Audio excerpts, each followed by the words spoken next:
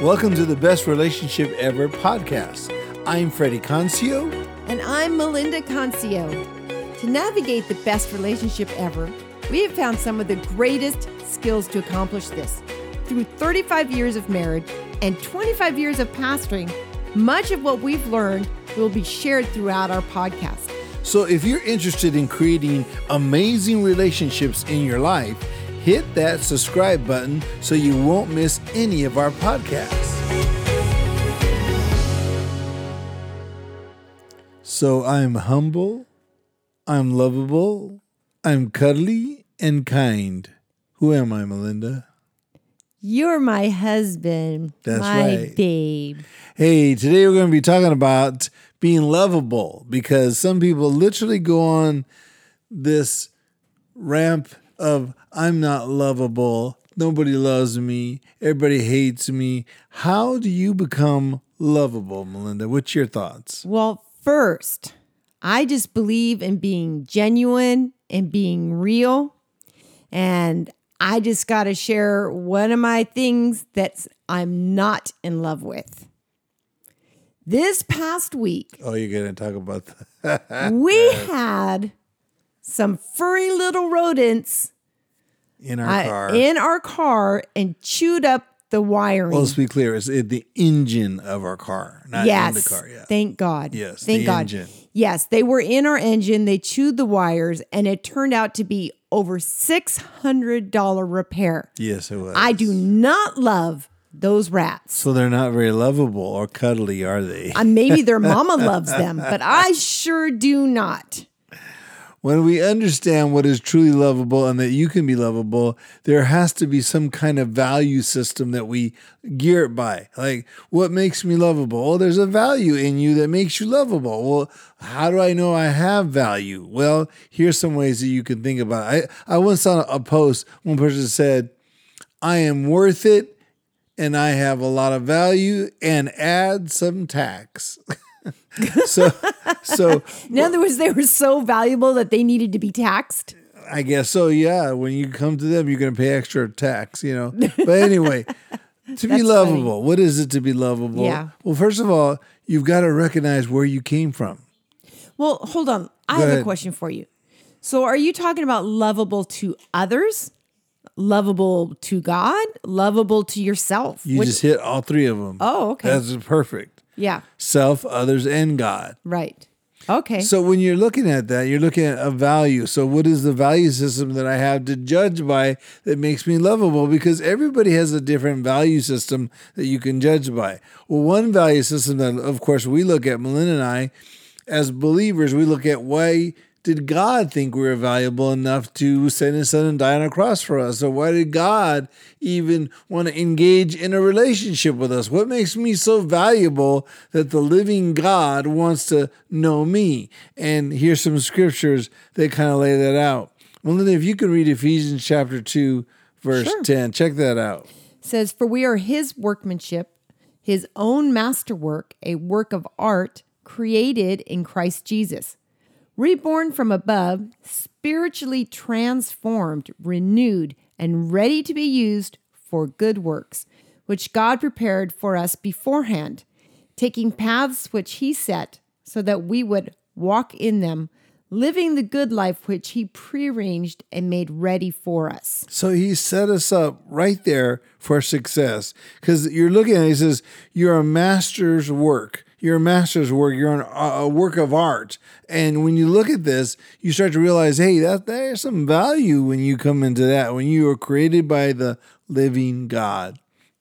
So I like to think of it as in Genesis when it talks about creation, that we were created in the image of God. Yeah. So each human being has the image of God imprinted within them, in their DNA, in their very being. There's the value. And I think the value is even from that perspective. It's nothing I can do to make God love me more because he's already chose me. Yeah, that even reminds me of what David wrote in the Bible, that we were formed in our mother's womb. In other words, God had his hand in on his handiwork with us. And Yeah. that's beautiful when you think about that. Yeah. I think that's like in Psalms, right? Like 139 or something. Yes, Psalms 139. Yep, that's it. And that is so wonderful to even think the creator of the universe would take time to be a part of my personal creation and formation. That's a mind blower, really. It is. So that's our relationship with God. He values us. He already sees value in us. We've talked about that multiple times. We can't do anything to change his mind. Yep. He like really is crazy about us. So you're a done deal. He loves you. Well, the next thing I think we should look at and talk about a bit is the relationship we have with ourselves. Right, because you're dealing with the value that you have between you and God. Right. But what about the value you have between people, others, family, friends, coworkers? Exactly. Well, and that's even two areas, right? How do I see value of myself or in myself? And then the value with others, or how I can see value in another person. Those are super important. It reminds me of a story about the gold coin. And listen, this is very heavy. It goes like this. There's a man that had a gold coin, and he would take that gold coin. Back in Bible days, that's how they usually exchanged money. Was through the value of silver or gold, and they would have a scale, and they can weigh the gold, and they can determine the value or the worth Right. of that gold. Yeah. And much like gold, we're just like that in life, where people have carried us, and sometimes they've dropped us on the ground or dropped our relationship on the ground. It chips the gold. And that's what would happen back in Bible days. The gold would get chipped, it would get worn down, and they would weigh it, and it would be worth less. Wow. That heavy statement, the word Yeah. worth less. It didn't have the same value that it had before. Sometimes the things that we go through in life, the hits, the pains, the hurts, the sorrows, our place of origin, our family of origin that has hurt us, caused us to enter into a place of feeling worth less. Yeah. And yet God says you're worth more. Yeah. It changes your value of who you really are. And it's not the eyes of people that determine your value. Right. I think that's incredibly important. The last phrase you said right there, that if we're waiting for another human being to validate our worth, you could be waiting an entire lifetime Exactly. because it will never come. There is a style of art, and you had done this teaching a long time ago, and I don't remember the name of it, but what they do is they take broken pottery or Yeah. plates or something, and instead of throwing it away because it's cracked or broken, they actually use gold to mend it, and so it has veins of gold Yep. running through So it. the cracks in the pot, they would put gold Yeah. to piece it together. It's beautiful, and it's Gorgeous work. even prettier. Art. It's art. Yeah. So the value is reestablished and even increased. I feel like in some sense, that's the way God works with us. Yeah. That's beautiful. All the broken pieces, the neglect, the harm, trauma. I know for myself, things I went through as a child that left damaging marks in my life. And I looked at myself as worth less, not as good as the other person, not as good as the girl who sat next to me in school. I could never be as good as her or pretty as her or as valuable because I was marred with imperfection and brokenness. But then God now, through all this time and recognizing it, he says, I wasn't damaged in his eyes. No. And he just poured in his own self like that gold Yep. And to it restore totally everything. restored and beautiful. A masterpiece, basically. You become God's masterpiece. Yeah. And we are that work of art. So that's why that scripture was clear, the one you just read Right. a while ago, about being his workmanship. So in looking at that, you kind of come to a place to start realizing there are things in life that we need to realize so that we can value ourselves and others. Yeah. Because when we look at others and we see them, sometimes we judge by what I would call two different magnifying glasses. One magnifying glass is in your right hand, and the other magnifying glass is in your left hand. Yeah. One magnifying glass magnifies all the areas that are good about you. Oh, she's got nice hair. She has nice teeth. Oh, she talks nice. I like her voice. I like this. I like that about her. It's all that thing that is magnified. But if I pull out my other magnifying glass in my left hand, It's all the negative. Ooh, she's got a chipped Super tooth. critical, And, oh, yeah. she's a little heavy. And she's a little drama queen. And I just don't like that attitude. And she doesn't come from the best family and so on. And it goes on and on and on about how negative we can be about someone just by viewing it through that kind of lens. So then we each have a choice Yes. which way we're going to look at people. We can go by a positive attitude, a perspective of saying, I want to look for the best in this person, or we can look for the negative, right? Yep, that's it. And in doing so, we set ourselves up in relationships of devaluing people or valuing people. And our goal is to value. Right. There's so many things that go along with this. I mean, we could take, a couple years on just this one area because it is such a sensitive area because it has a lot to do with our personal experiences and perspective. Yep.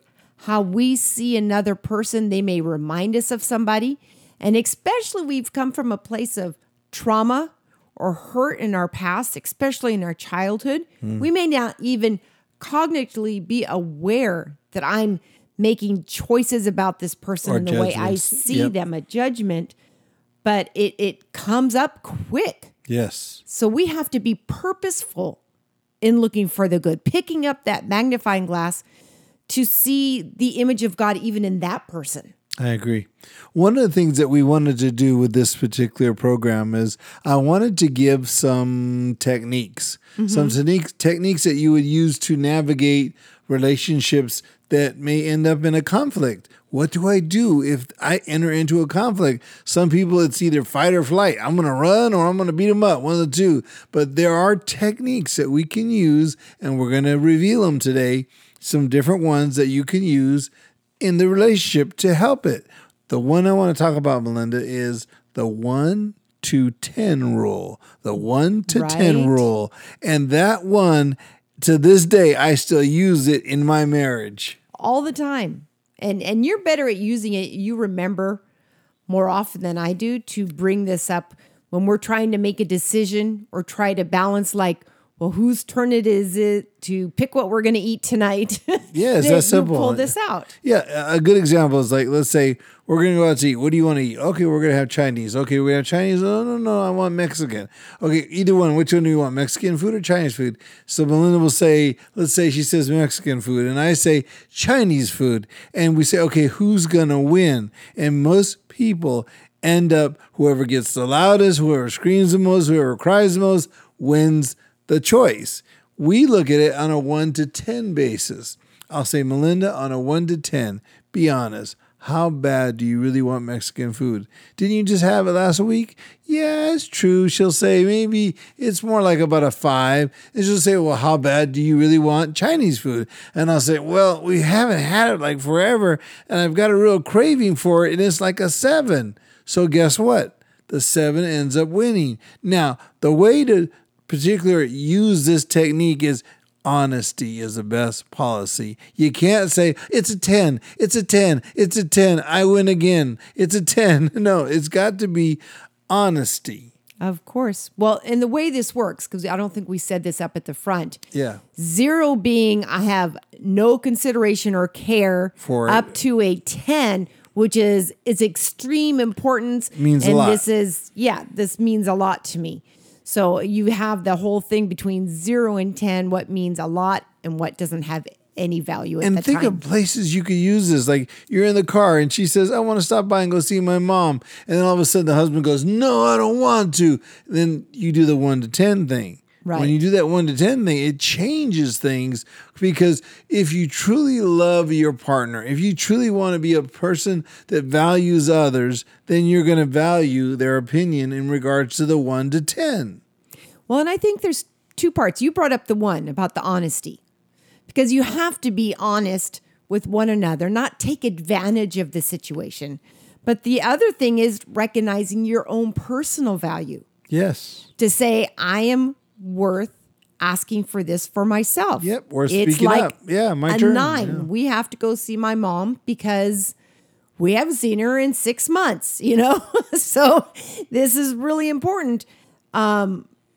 but keeping that as a place of recognizing my value too. Because I Yes. think in the past, there's been times where I wouldn't speak up for myself. So true. And then I'd hold that secret resentment inside me. He doesn't even care. So it's about communication. Yeah.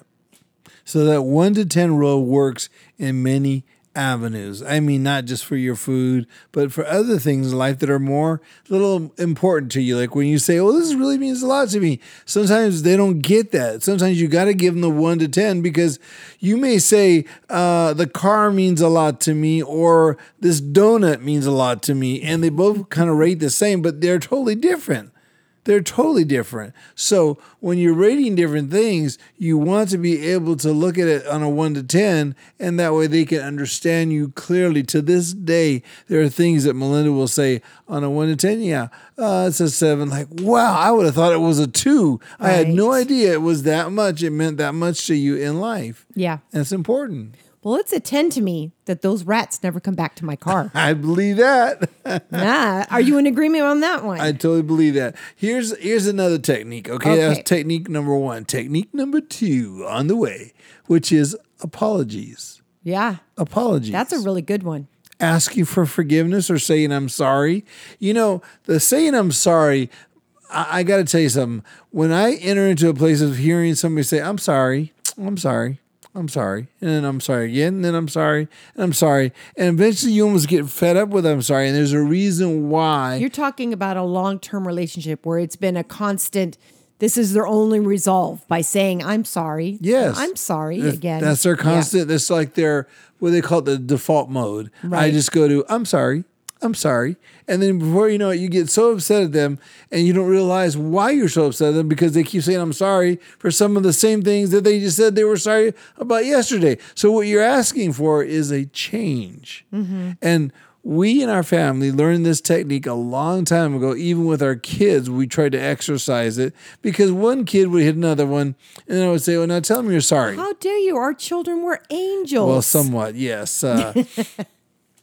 What I would tell him, I would say, "Now tell your brother you're sorry for hitting him," and he goes, "Sorry." And I went, wait a minute. Do you even know what the word sorry means? He goes, "No, just I'm sorry."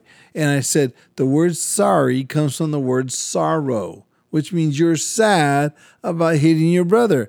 And you're feeling bad about the wrong that you did when you hit your brother. And then they'll look and they'll kind of go, I'm supposed to feel bad about that? Yes, you're supposed to feel bad. Your brother's crying there in the corner. And then all of a sudden they connect. They connect the feelings of the wrongdoing. They connect the feelings of sorrow. And then they say, I'm sorry. So we connect that. But then we didn't stop there. We would tell them, and what I'll do next time is, in other words, go to your brother, yes, and say, I'm sorry, which means I have sorrow for what I did, and I apologize. And then say, what I'll do next time.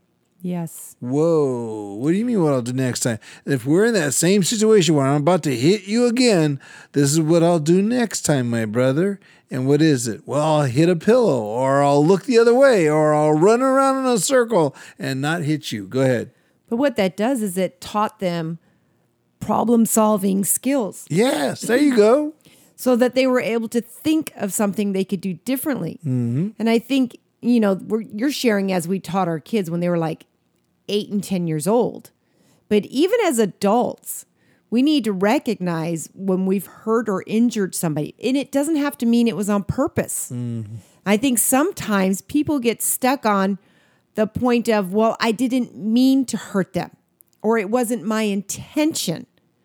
And there's 2 parts that go hand in hand with this. First off, and this was something that meant the world to me when I learned it, it's basically we judge ourselves by our intentions. In other words, what I mean by intentions is what I was thinking I wanted to do or what was in my heart. It wasn't my intention to hurt. But people outside of our own mind and our own head can only judge us by our actions. Yes.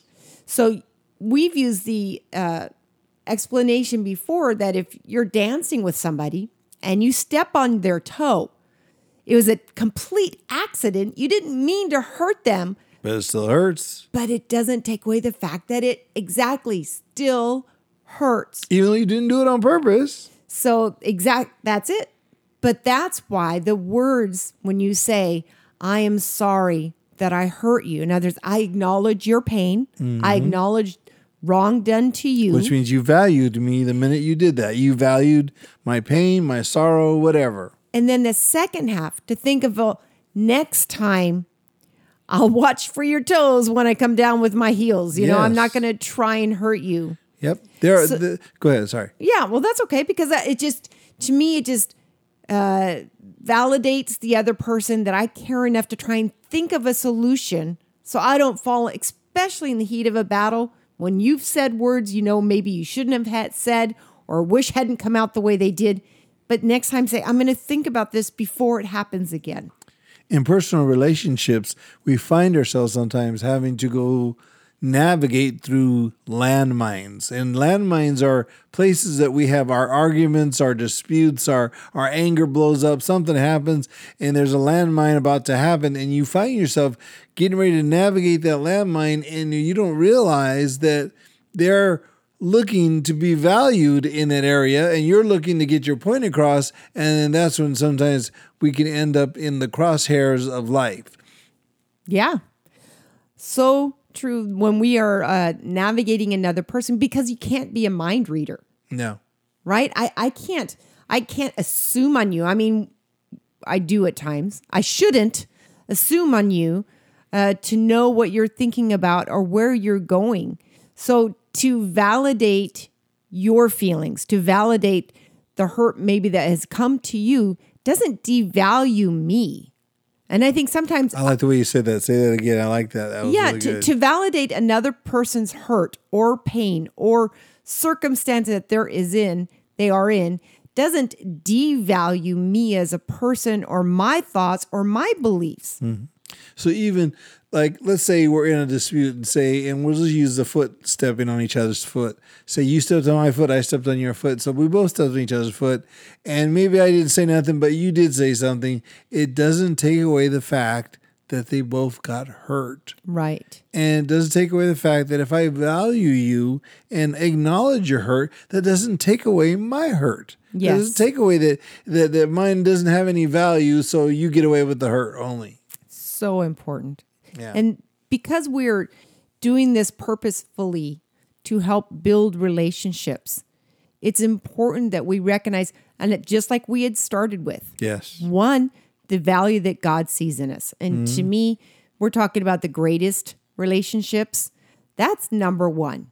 So number one, that value and that recognition that God has in us. Mm-hmm. And then two, that within myself. See, if I hold value of who I am as a person, and I can be honest and say, this is the good part of me. There's some stuff that's not so good, but I still hold value. Then coming into a relationship, I'm able to give value to you without losing my own. Yeah. So this apology thing, saying I'm sorry, can come down to a simple statement. Number one, I'm sorry, which means I have sorrow for what I did or whatever happened or your hurt that took place. Number two, and this is what I'll do next time. I'm literally thinking of an idea that would cause me to change so that I wouldn't cause that pain on you again. Next time I'll step to the left or let you know I'm stepping to the left. Next time we'll step to the right together. Whatever it works, however it works, to be able to tell somebody, this is what I'm going to do next time in order for that not to happen. That's really good. Hey, have you ever heard this saying? It says, the biggest communication problem is that we do not listen to understand. We listen to reply. Yeah, that's my big one. I love that one. Yeah. Yeah, because there are times you and I have had conversations and we get a little heated in the conversation. And as we're starting to get upset, I'll stop listening to your words.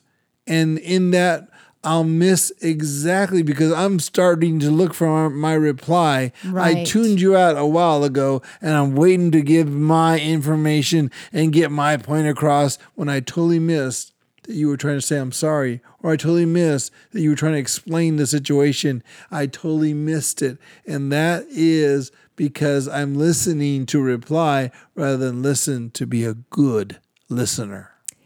And even at that point, you say you're listening to reply. I don't think you're even listening. Yeah, exactly. Or on myself. I shouldn't put a you on it. I'm not trying to say that you. I've been guilty of this many times.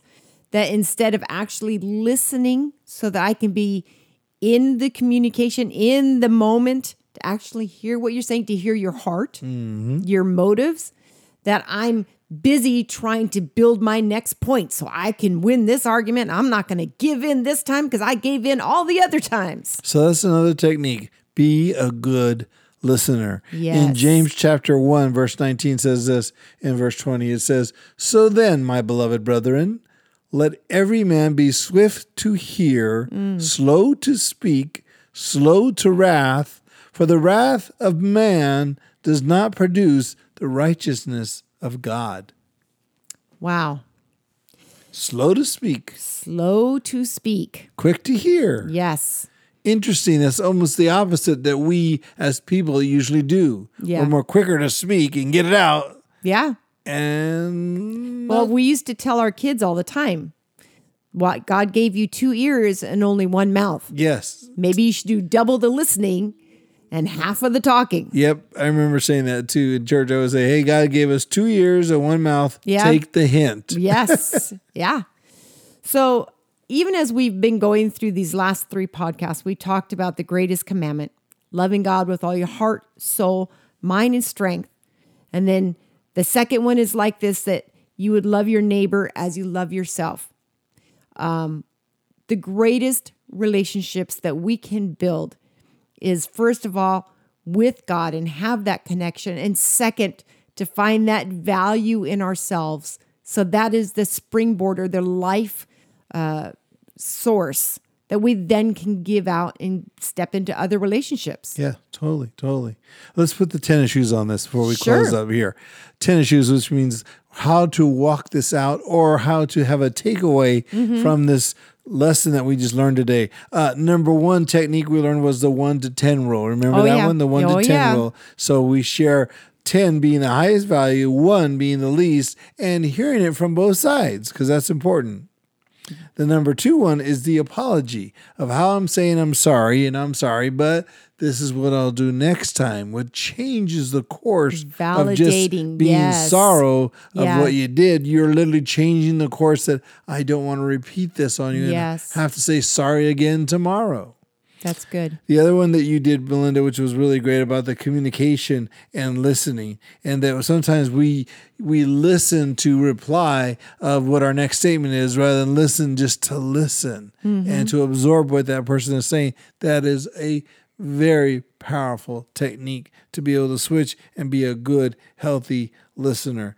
Hey, I want to encourage you really just take time to share this episode with somebody. I mean, when you share these things, I did this the other day. I had sent it to a friend, and they came to me, with the podcast. I sent I clicked the link and sent it somehow to them, and they ended up saying, "Thank you for thinking of me. That really means a lot."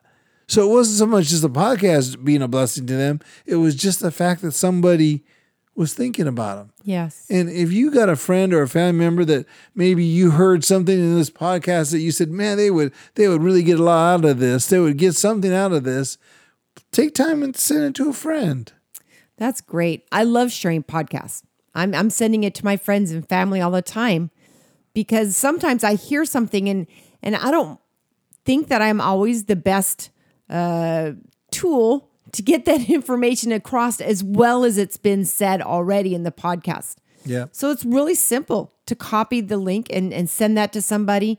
And plus, you're also helping Freddie and myself. You're helping Best Spread the Relationship word. Ever get the word out. We Yeah. are building a group of people that want to build healthy relationships and Yes. take their lives into the best possible place it could be. Yep. And episode 1 and 2 is a great way to start because this was us building our foundation. Episode 1, 2, and 3, that was a foundational building of how we can now start doing the techniques of relationship. Because without a foundation to build upon, then you're just kind of like building on sand and it's all going to fall apart. So we're not looking for these techniques and these things that we're going to start sharing from here on out to fall apart. I want them to work for you. And this is the Yes. foundation we built upon.